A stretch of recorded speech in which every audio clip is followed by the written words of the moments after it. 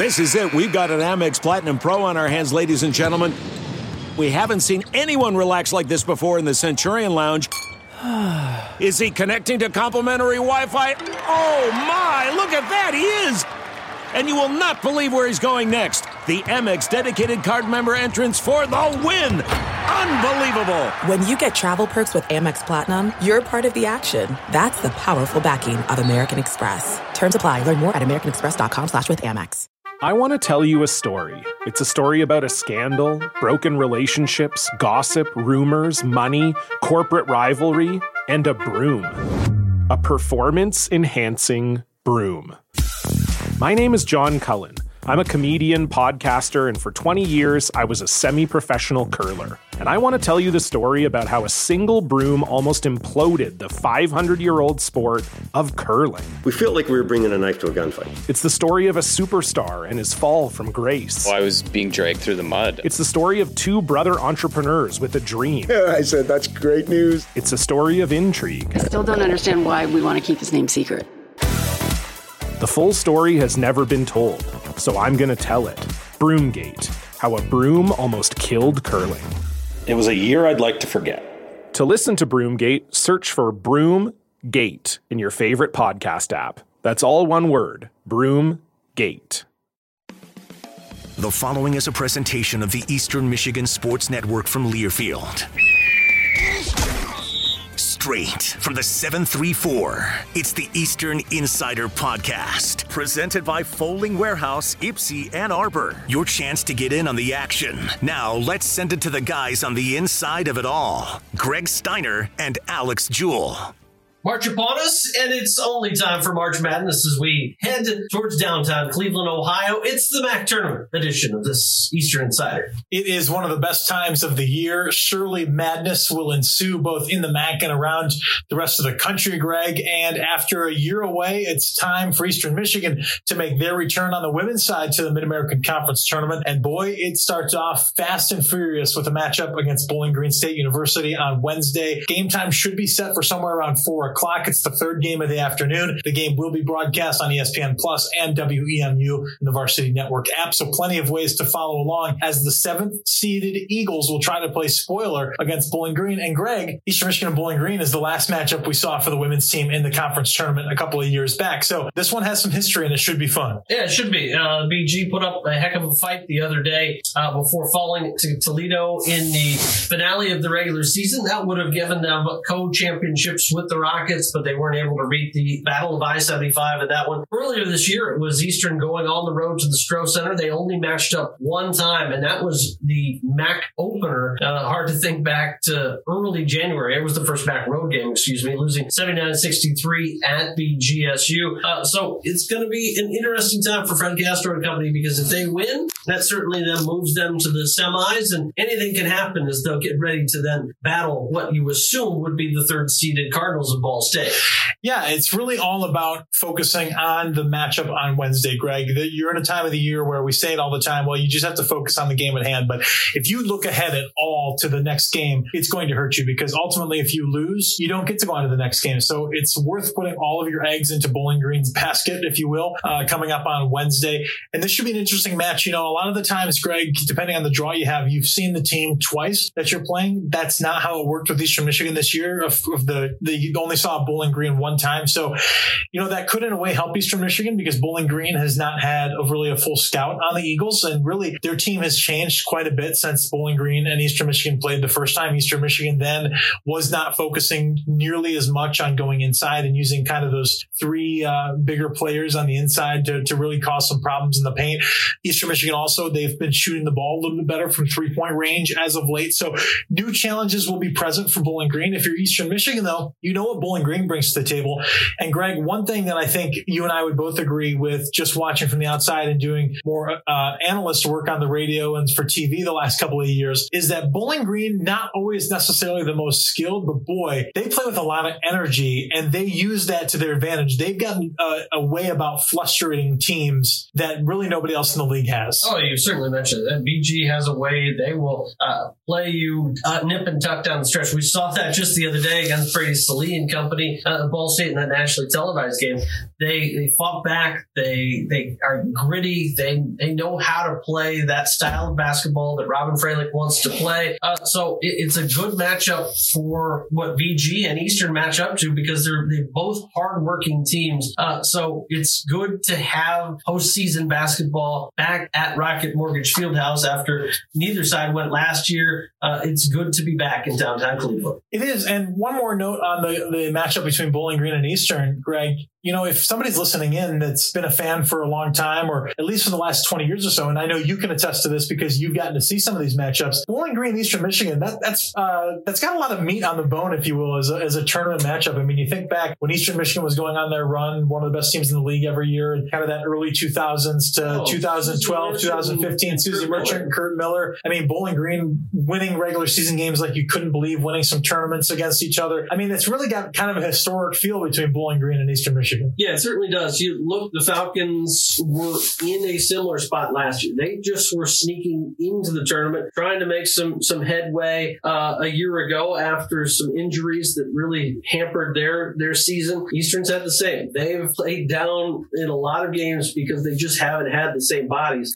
So it'll be interesting. And as we know, you throw everything out the window. Teams will not get the chance to practice at Rocket Mortgage Fieldhouse. There's no shoot-around. There is a Monsters game here in the building on Tuesday night, so no one will hit the floor until probably 9 a.m. That's going to be a challenge, especially the aspect that you've got a lot of people on this roster who have never set foot in that building before. A lot of people that have never set foot. I will tell you, though, Greg, and Fred Castro is going to allude to it a little bit today in our interview, that in a way, I think it almost helps Eastern Michigan because they're so young and they're so inexperienced that there's no good way to put this, I guess, in a pretty way, but sometimes being youthful and inexperienced actually helps you because you don't think about all the pomp and circumstance. You don't think about the history. You don't think about the fact that you didn't get it done last time. Whereas BG, remember, they've got a lot of those players, somebody like an Elisa Brett, somebody like Lexi Fleming, who was hurt last year, somebody like Katie Hempling, who's been here for 4 or 5 years. They tasted getting to the championship 2 years ago and then having it all come crashing down. They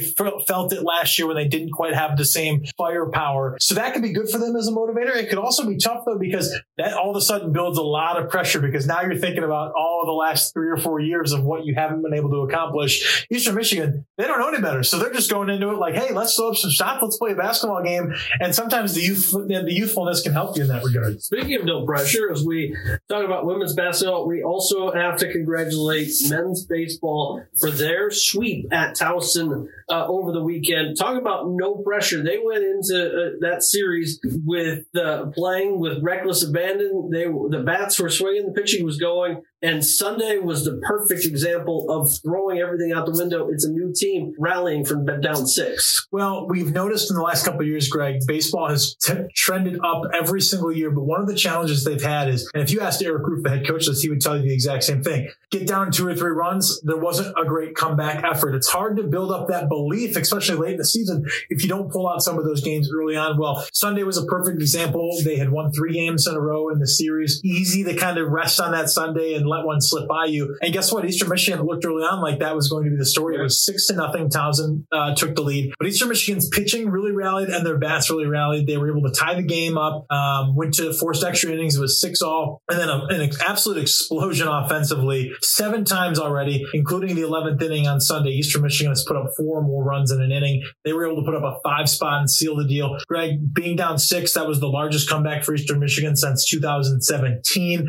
So those are the types of factors. It doesn't matter who you're playing, whether you're playing Towson, whether you're playing Michigan State. Those types of attributes and that type of fight carries over no matter who you're playing. That's a really good sign for Eastern Michigan because now you string together some of those wins in those situations and you just believe a little bit more. And Eastern Michigan has come back to win 3 games now that they've been down 3 or more runs. So really good early on. If you're looking at kind of an off the books stat or intangible, that right there is a big one to tell you how this team's going to fare for the rest of the year. And they will get to the Open Mid-American Conference play this week. They'll be in the Rubber City as they take on the Akron Zips this Friday, Saturday, and Sunday. 3 o'clock is first pitch on Friday. You look at this, it's an Akron team that has already made some waves. They're an Akron team that's under an interim head coach. They've got everything to play for, but it's the start of Mid-American Conference play, and you know that's a series that Eric Roof and company wants, knowing that in the following week they'll have Ball State and the rest of the league coming here.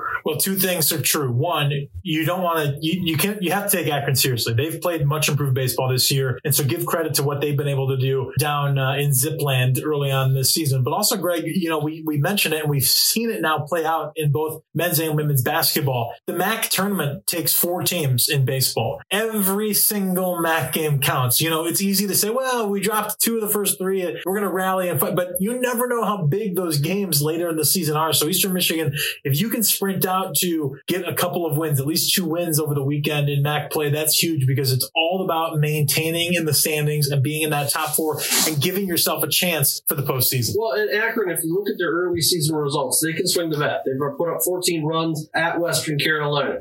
They have already, of course, knocked off Purdue 2-1, but they hung 9 more on the Boilermakers. They put up a 12 spot on Elon. So coming into the 4-7 record, they do have that signature win that Eastern is still very much looking for. That's right. They have a signature win. But the good news is, Greg, Eastern Michigan can swing the bats as well. We've seen that again already this year. So it should be a fun series offensively. Which team's pitching can dial it in. Eastern Michigan has started to get more and more pitching progress on the bump. Aaron Hilt's doing a great job with that group. So it should be a fun series. But Greg, before we even move on to baseball, we've got to take a step back too, because last week we had quite the championship run for Eastern Michigan indoor track and field on both the men's and women's side. And that's something we've got to talk about on today's show. Yeah, they did. Eastern Michigan picked up MAC championships 156 and 157 overall since joining the league in 1973. So congratulations to Sue Parks and company as they are able to sweep through the MAC championships at Bowling Green. And we get associate head coach Chris Best on the show. 4 times now, Eastern Michigan has swept both men's and women's indoor. We talked to Chris Best about the performances, the players the student athletes that stood out, the memorable moments from those championships. And so we give kudos to that team, as they certainly deserve it with their championship efforts. Greg, we've got that. We've got Fred Castro. He joins the show to talk about the matchup with Bowling Green and a little bit of a rundown on Cleveland, the MAC tournament, all things you need to know. Also gives you an exclusive first listen to what his locker room message is going to be on Wednesday before his team takes the court at around 4 o'clock. So all of that, remember, there's plenty of action throughout this week. We've got swim and dive. We've got baseball. We've got all sorts of things going on. So remember to go to emueagles.com/calendars to get all the most recent information, schedules, and to follow your teams live. Of course, you can also follow on social media as well. With that, you and I have got to get a trip down to Cleveland. It's time for the MAC tournament. Wednesday, Eastern Michigan takes on Bowling Green at 4 p.m. Tom Helmer and I have the call on WEMU 89.1 FM about 10 minutes before tip-off, so stay tuned.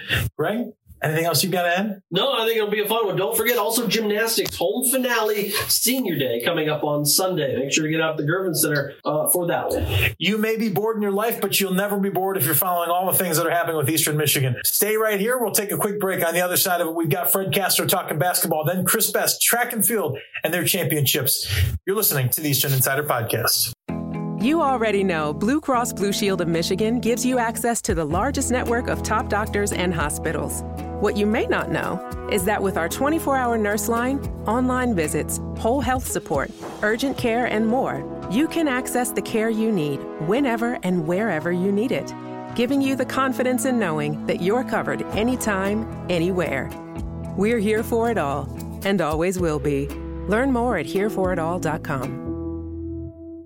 Coach Fred Castro, the women's basketball team, back in the tournament yet again. You get a matchup with Bowling Green on Wednesday. And let's just start right there. It's not going to be an easy task against the Falcons. No, but anybody you play at this point in time is going to be a challenge. You're going to the tournament, and anybody that's there is going to be a formidable opponent. So that's what's exciting about it. You got to love this time of year, and our team certainly is excited about going to Cleveland. Well, let's go back before we talk about Cleveland specifically to the way your season ended, because going into Ohio, you didn't know what your fate was going to be. The seeding was still up in the air, but your team goes on the road. And I know you were impressed with that win. Yeah. The good thing is that we had positioned ourselves to control our destiny. We knew if we won the game, we were in. We didn't know what seed. At this point, you win, you're in. And that's a great situation to be in because you're not hoping other things happen. And our team knew it. Our team knew that going into Ohio on senior night was going to be a tough challenge. They had a great crowd with great energy. And I was really proud of our kids' ability to step up to the challenge and earn the right to be the 7th seed in Cleveland. Whether it's been as a manager, assistant coach, a head coach, you've been in a lot of tournament settings before. Interested your opinion on this. I know it's one thing and you want to clinch your spot in the tournament 3 weeks ago, but is there some stock to playing well on the back end instead of getting wins early and then trying to maybe just hold on to your spot? I mean, you guys obviously had to fight till the end. You've played some good basketball in the last couple of weeks. Is there some stock in that too of carrying some momentum into the tournament? Yeah, the thing is that regardless where you're at, you're always fighting for something, right? Whether you're the 1, 2, 3, 4 seed, you're fighting for that championship. If you're fighting for 5, 6, 7, 8, you're fighting for the seed and the location and the timing and all that stuff. So you're always, there's a sense of urgency. And that's what makes conference play so exciting, right? There's always something at stake. There is a little bit more urgency when position yourself where, hey, this could be the last game of the season if you don't take care of business. So we've been in survive in advance mode since Ohio. I was really happy with how our players responded to being in that scenario. A lot of players on this team have not gone to Cleveland yet before. A lot haven't felt kind of that taste of defeat or wanting more when the game doesn't go your way. Is that something you can coach into them this week, or is that something where you kind of rely on the veterans that have been on the team and have been close but haven't been able to hoist that trophy? Do you rely on them more to bring those youngsters along and tell them what it's going to be like when you go to Rocket Mortgage Fieldhouse? Yeah, right now we're such a young team, so right now, Tyra's a sophomore, first year here. Liv is a freshman. Lachelle is a sophomore. So we're playing a lot of young kids. And so a little bit what we're really using is the fact that it is new and it is fresh to them and the excitement of it. Obviously, you got to be able to manage that because the experience does help. But we're talking about the energy, the excitement that they are going to experience and how we use that to our benefit. Let's talk now about the matchup that you're going to have on Wednesday. The nice thing is you got yourself into that 7 seed position, so you don't have to play the early morning game. That's nice. You get a little bit more of a rest opportunity, play in the early afternoon against Bowling Green, the 2 seed. This is a Falcons team that you've only seen once this year, but they are pretty sound all the way around. Robin Fralick's done a nice job. Lexi Fleming, a lot of fans will remember from a couple of years ago. She was out last year with injury. Give us your scouting report on what you're looking at with the Falcons right now. Yeah, they finished second in conference. They went basically toe-to-toe with Toledo in the last game of the year for the championship and positioned themselves to win it and give Toledo a lot of credit. They fought back and won a tough game. I think as a team like BG that you always know you're going to get a physical matchup, a team that can shoot the 3, can get to the rim, has good depth. So they pose a lot of challenges for any opponent. So our preparation and, the nice thing is we have played them in the conference tournament before. So we have some familiarity in terms of how they approach certain things this time of year. But it's a double-edged sword there. They know us a little bit well, too. Give me a little bit more on Lexi Fleming, because this is somebody that really took the league by storm a couple of years ago. MAC Freshman of the Year. She had an outstanding game in the tournament against you guys and really throughout the tournament. Last year, she gets hurt, so a lot of people haven't seen her kind of in that second-year development. But this is a guard who's pretty all over the court. She can pass the ball. She can score it. What are people going to have to look for with Lexi Fleming on Wednesday, and what challenges that present your perimeter? Yeah, Lexi, just to put it the way it really is, she's a maniac out there. She's all over the place. She is starting for them again. She seems to have recovered from her ACL injury.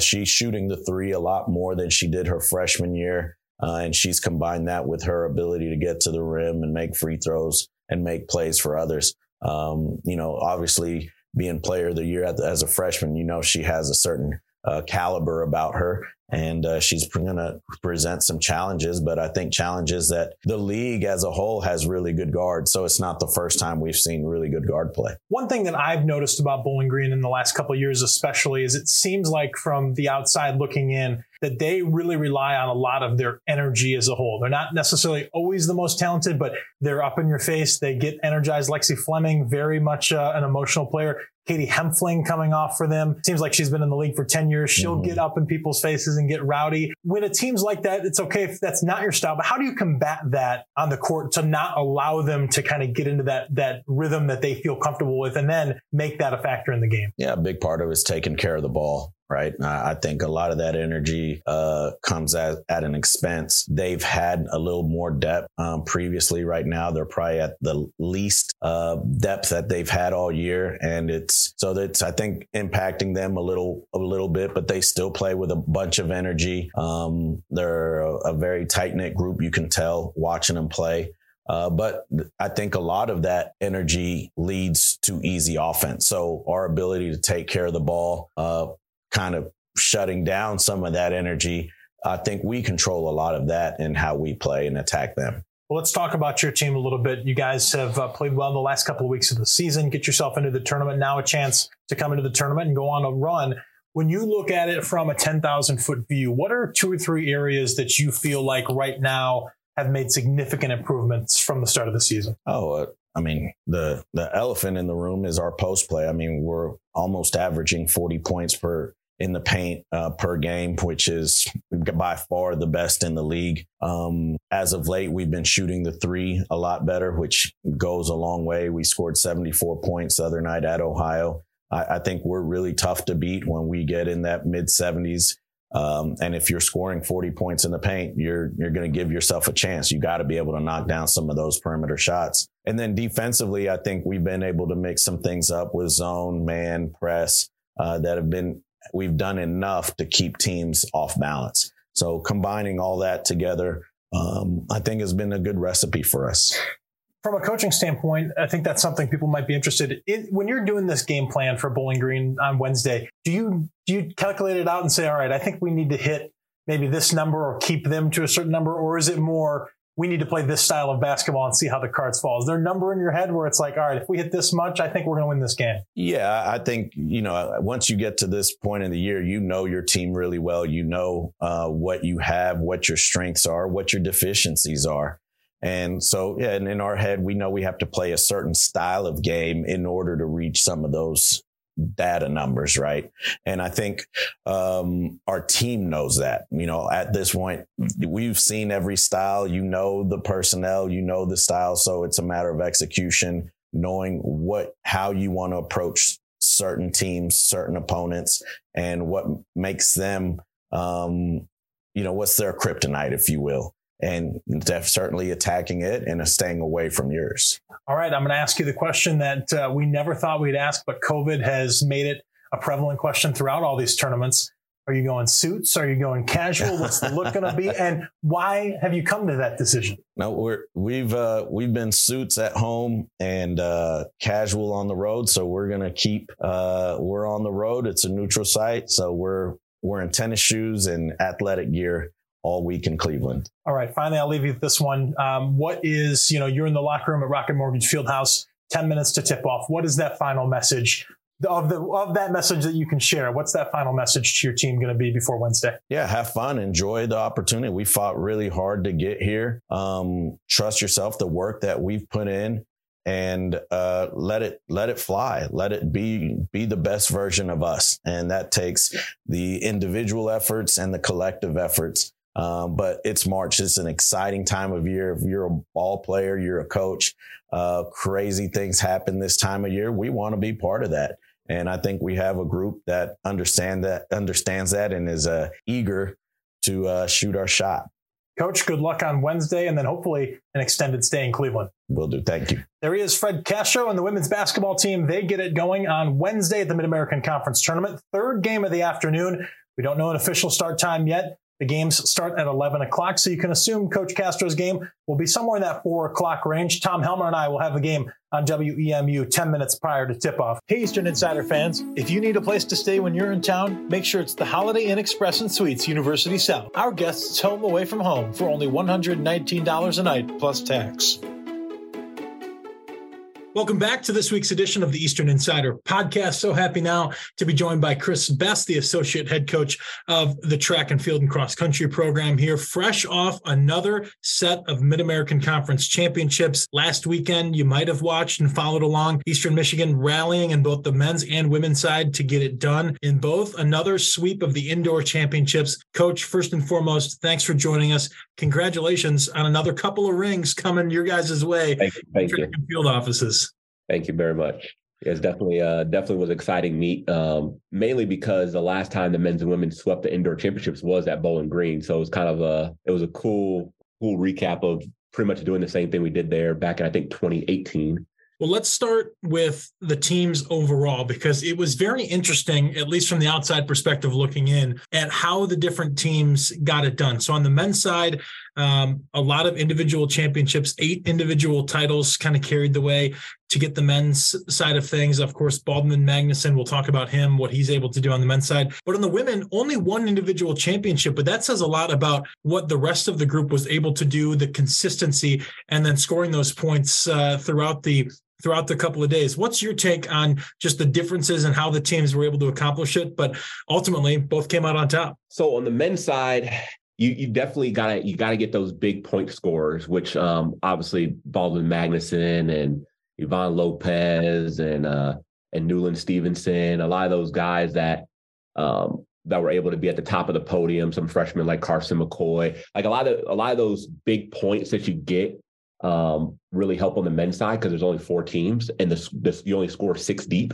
So with the scoring being 10-8, 6-4, 2-1, if you're the more first, seconds, and thirds you're able to get, the easier it is to get to 177 or 100 plus 170, which is usually what it's going to take to win on the men's side. But on the women's side, as you kind of hinted on, it's more about the depth on the women's side. Like we didn't have any real areas where we didn't score points in. Like we didn't score in the women's pentathlon or the women's shot put, but pretty much every other event we scored something. And with 12 teams and knowing that everybody's kind of grabbing points here in this event or this event, the fact that we were able to kind of get somebody in every single area, it really helped out on the women's side. When you look at it, kind of walk us through who were your standout athletes, who stepped up that may have been what you expected, or even maybe more so stepped up than you expected. On the men's side, obviously we've said his name a lot, but Baldwin Magnuson. I mean, obviously the guy's a MAC warrior. He is whenever he's in a MAC meet, you know what you're going to get from him, and he displayed that pretty much almost every MAC meet he's been at. So I think seeing him do that was very positive. And I think when the kids on the team see that, it motivates everybody on the team to kind of do that. Another big one would probably be Yvonne Lopez Rivero. He's a newcomer to the team, and being able to score in 3 different events with a second place in the hurdles, a win in the long jump, and a third place in the triple jump as a first timer for our team was huge for us to get those points. And then I think another guy that really stood out was Carson McCoy. If people saw the race, he was so far back, and he just came out of nowhere with 100 meters to go to win a title as a freshman in a pretty experienced 800-meter field. I thought was very exciting to see for him. Another one that's always been kind of right there, but this year he kind of really came out was Caleb Simpson. He was able to win 6,200 titles this year, which he's always been kind of right there in second place or third place. So this year to kind of be able to come out here as a junior and having got to that point before, but never actually gotten the gold, I think that was a huge step forward for him as well. On the women's side, Angel Gazaway, she's been here the 5th year, and she came in this year with a mission. She worked so hard over the summertime to really make her 5th year worthwhile. So I think her finally getting that individual title after pretty much making every MAC meet final that she's ever been in since she's been at Eastern. She's only missed 1 MAC meet that she didn't participate at, but every MAC meet she's always been in the final. So to finally be able to get there as a senior and get the only individual championship on the women's side was very impressive. Another athlete, Mara Lane, she came into the pole vault and had a phenomenal day on the right day. She had some setbacks during the season, but with her, she's always been a gamer when it gets to MAC meets. So she came out there and really performed at a high level and was able to get second in a pretty good pole vault field. And then another one that kind of really stood out was Soraya Walks. She's a sophomore, and last year she made MAC finals in indoors and outdoors, but this year to get second in both the 60 and the 200, which this year she ran the 60 for only 2 times during the season. Well, the second time was at the MAC meet. So for her to be able to go out there and perform as a sophomore and get it done at such a high level in a very competitive field was exciting to watch and see. And then another one was Kyra Buffin. She wasn't even ranked in the long jump and was able to go there and snag long jump points and then come back in the triple jump the next day and be able to do well and score big points for us in the triple jump. I thought that was pretty exciting as well too. 1997, 2000, 2018, and now 2023, the men's and women's sweeps of the indoor championships. It's not easy to come out on top and win championships, but I think sometimes we fall into the trap of just assuming it's going to happen at Eastern Michigan with track and field and cross country. But ultimately, like I said, not easy to get the job done when it becomes down to this championship meet. What is it about the program here at Eastern Michigan? Obviously, you've been a part of it for a long time and have been a part of the success. What is it about the program that goes in the off season and through the buildup of the indoor season and then into the outdoor season that allows the student athletes to perform at their very best in the most important meets of the year? Well, I think it starts during the recruiting process. A lot of them come to Eastern because they know that when they're coming here that they could be part of something special in all the event areas. We've had a lot of success in all the event areas. So I think no matter if it's throws, distance, jumps, or sprints and hurdles, is like we've had success at the national level and at the world level. So I think a lot of kids, they come in and they see the banners on the wall, they see the championship trophies, and it's exciting to come in and know that you can be a part of it. And I think that's what drives them to do so well when they get to the MAC meet. I think of an athlete like Chloe Musta, who came to who last year she didn't have it as great as she would have liked, but this year she came with a new attitude. Like she came in a brand new person, mindset was way better. But I think that mindset that they get is knowing that they're valued and that they can help contribute to something bigger than just the individual success, which is ultimately the team success. One of the things that's changed the last few years is you guys went from separate programs to a full combined track and field program. How has that changed things and how you're able to coach and put resources in different ways that maybe you didn't previously? I think it allows the coaches, first and foremost, the ability to not spread themselves too thin and be able to put their expertise into one area. Before it was challenging on the men's side because they had a distance coach, a throws coach, and then Coach Sterling Roberts, who did sprints, hurdles, jumps, and multis. He did everything. And then on our side, on the women's side, we had a sprints coach, a distance coach, and then we had somebody who did all the field events. So now I think we're starting to see that with being able to specialize and have coaches specialize on certain areas, we're able to have growth. Evan Brusich, who's our vertical jumps and multis coach, he was able to have a guy pole vaulter do well. And it's been a while since we had a guy pole vaulter, but now that we have somebody who's able to specialize in on that area, I think it allows the coaches to be able to do a good job of individualization, but also for the athletes to be able to get the attention that they need on a daily basis. When you're talking about that preparation and you think about, like you said, the ability to work together as a team, one thing I'm interested in from my perspective, not necessarily having a track background, and I know a lot of our listeners are the same way. One thing I was following on the Saturday of the championships was kind of those point totals, and they start to change a little bit. You look going into Saturday morning, and both the men's and the women's team are behind in the standings. It seemed like watching just the video and following along that as that momentum starts to pick up, it's kind of like coming back in a basketball game or something like that. Do you feel that do coaches and student athletes feel that at the event as, you know, some of that momentum starts to pick up? It seems like some of the wins start to come in certain events, or do you go into that Saturday morning knowing I'm pretty confident our best events are ahead of us, we just have to kind of play this out one thing at a time? Or is that momentum a real factor? Both. Honestly, I think both. I think that our athletes have always been aware that we've never been a quote unquote first day team, which is the team that is able to score a lot of points on the prelim days. We've always been a team that we get a lot of people to finals. That's what we're aiming for. So when we had our team meeting on Friday night, we were talking about how many people we had in the finals. We had people in the finals of every single sprint, hurdle, and distance race that had a preliminary round. So I think that they know that. So I think that we try not to look at the scoreboard as much, because we know that there's a lot of points left to be out there. And then the momentum helps too. Like when you start the day off, when you start the day off and you see we have a girl scoring the mile, and then you have 3 guys go 1, 2, 3 in the mile at the MAC meet, it's like the kids feel that energy. They know their next one's on the track, that, wow, we just went 1, 2, 3 in the mile. We just had a girl score in the mile. Like, we carry that energy over to the hurdles. And then the hurdles is like Angel wins the hurdle race and Elise Wade is in the top 5. And then you got the guys go 2, 3 in the hurdles. And it's like, you just feel the momentum just kind of start to just pick up as the day goes on. So yes, I think it's a little bit of both. Of one, we don't really look at the points after the prelim days, because we know what we got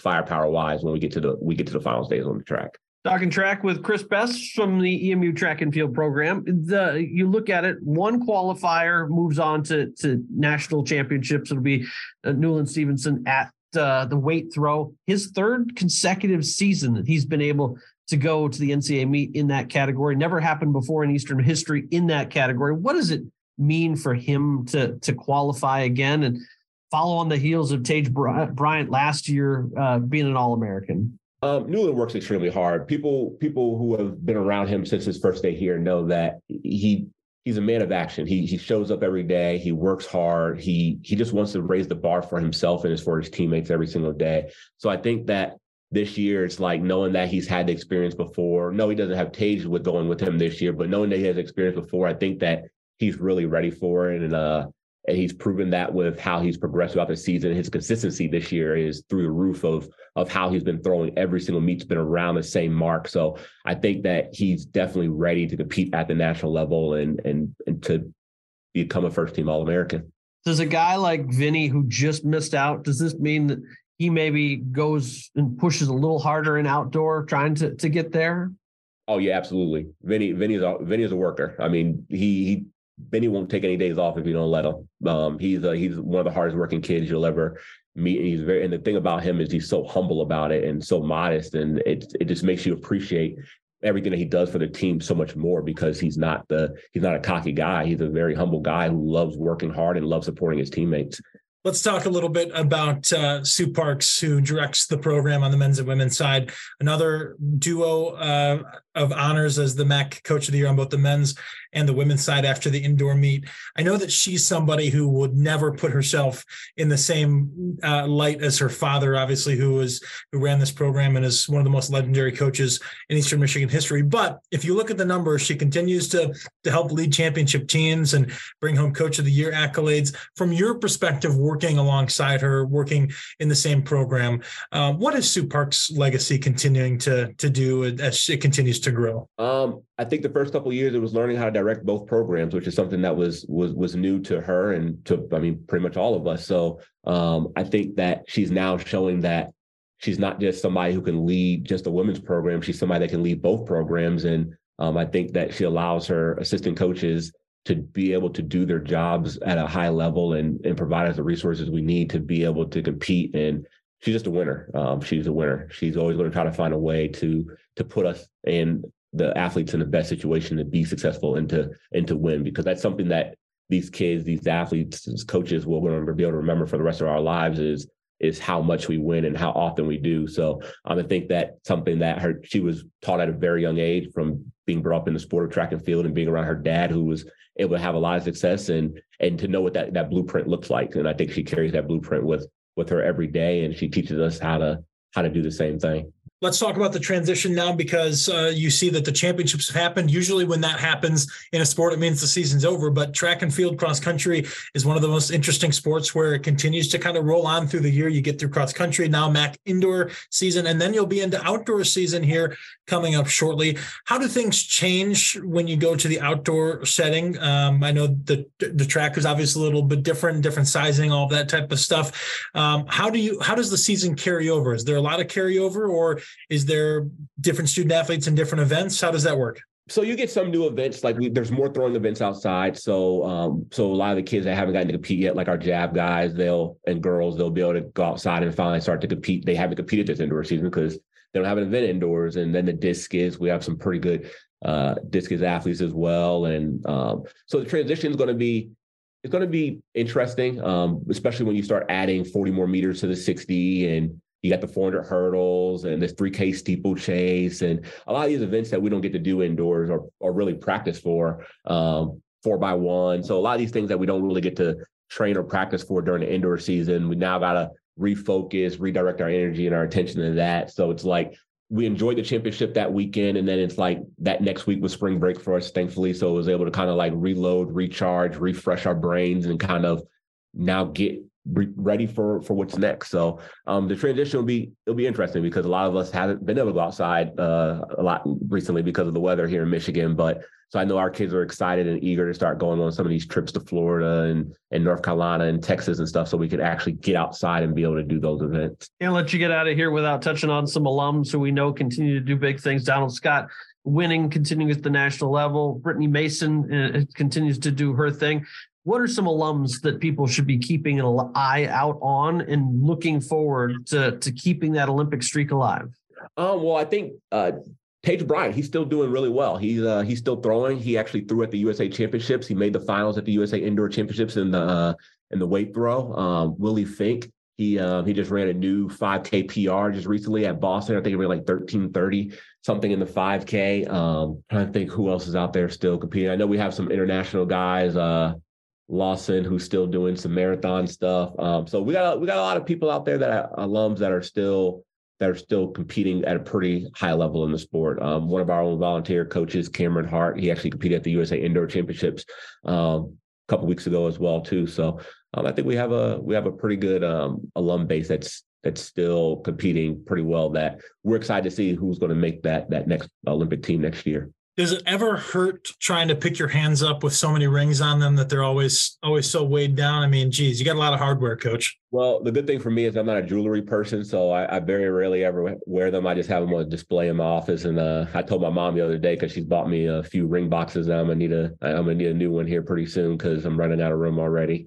Well, that is how you know that you've won a lot of championships, if you need more than one ring box. So that's the motivation for Coach Creighton and the rest of the coaches around town. If you need more than one ring box. Coach, can't thank you enough for taking a few minutes with us today. Congratulations on the indoor success. Good luck as you move into the outdoor season.